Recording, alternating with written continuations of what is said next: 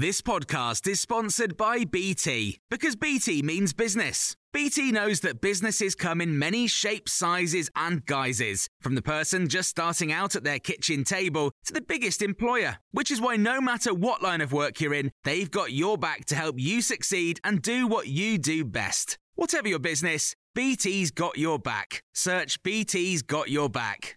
This is the Times evening briefing on Thursday, the 14th of January. The government has banned all travel to the UK from every country in South America because of a new variant of coronavirus. The ban will come into effect from 4 a.m. on Friday. Transport Secretary Grant Shapps has also announced that travel from Portugal to the UK will be suspended because of its strong travel links with Brazil. The news comes as plans to make all travellers coming to England prove they don't have coronavirus have been pushed back to Monday of next week. The rules dictate all arrivals must provide a negative test result 72 hours before departure.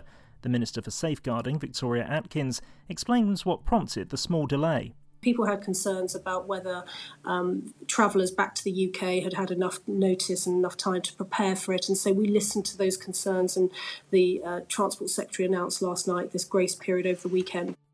6 high street pharmacies in England have joined the vaccination programme.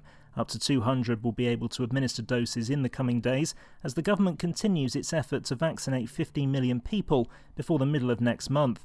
One of the first to take up the offer was 92-year-old Brenda Clegg in Halifax. I'm absolutely ecstatic.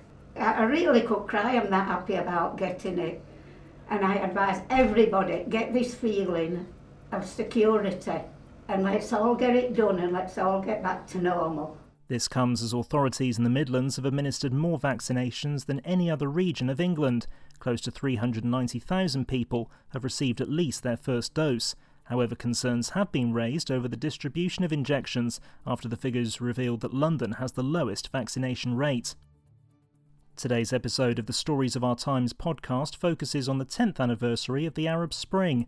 A decade ago, Tunisian street vendor Mohamed Bouazizi doused himself in petrol and set himself on fire in protest at harassment by local officials.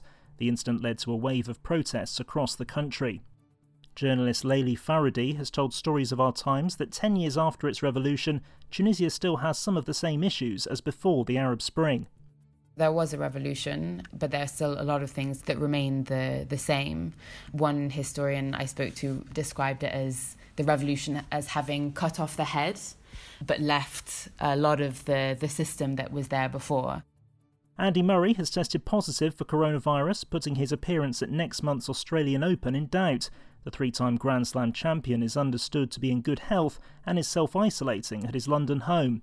The 33-year-old is still hoping to compete at next month's Open, although he'll still need to complete 14 days of quarantine in Melbourne, according to this year's competition rules.